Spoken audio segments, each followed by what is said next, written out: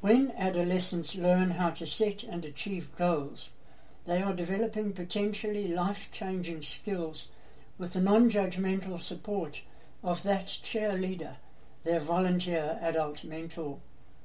Some of the topics linked to goal setting, which can form part of the discussions between mentors and mentees, would include the following: making a list of anticipated obstacles to achieving a goal and working out ways these obstacles can be turned into opportunities for further personal growth.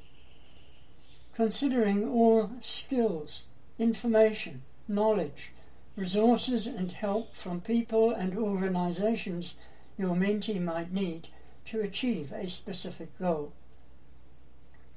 Reminding your mentee that the goal-getting journey must have flexibility written into it to allow changes if the mentee's personal circumstances change. And most important, don't let goal setting become the master of your mentee's life.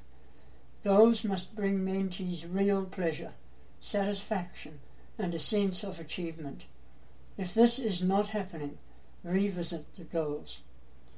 And so our mentoring tip for today: watch your mentees grow before your eyes as you teach them to be confident to make personal choices.